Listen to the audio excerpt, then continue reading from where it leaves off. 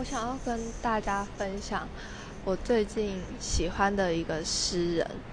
其实我一直以来都是比较喜欢散文的，可是在上大学之后，我就想说我想要尝试去了解说诗要怎么样的欣赏，或者是他到底在讲什么，然后就开始渐渐有了涉略。因为我是中文系，所以修了相关的课程。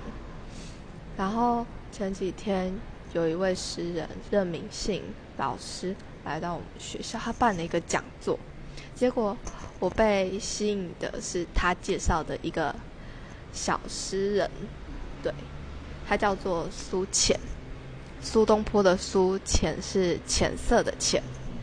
然后看他的诗的时候，我就好惊讶，因为他是看了你会觉得心里面甜甜的，然后你的嘴巴、你的嘴角会笑的，会有一点点的笑起来这种感觉。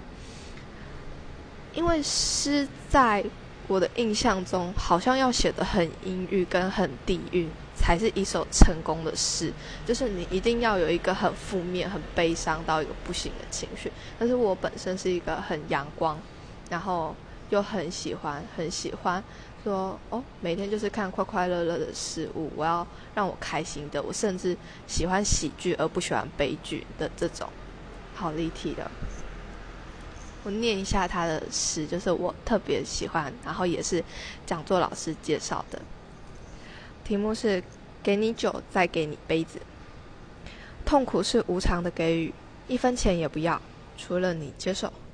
而冬天的果园也并非一无所有，它种下的葡萄在地窖的酒桶里，仍然等待，等待。无论你是谁，葡萄的枝叶会浇灌你。夏天的雨水爱所有的河流，会2次带你去同一个地方，一次是迎接，一次是道别。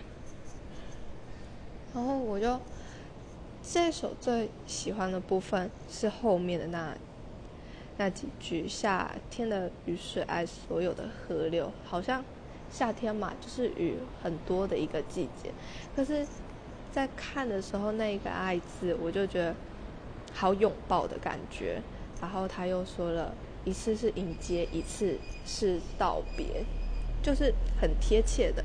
我就觉得他在说的我们所有人能够体验到的生活，而不是说一个离我们很远很远的情感，一定要生离死别的那种东西才是一首好诗，而是生活中我看得到，然后雨就是在下，我也体验过，可是我没有注意到这样的意境，可能在忙碌的生活中我就漏掉了。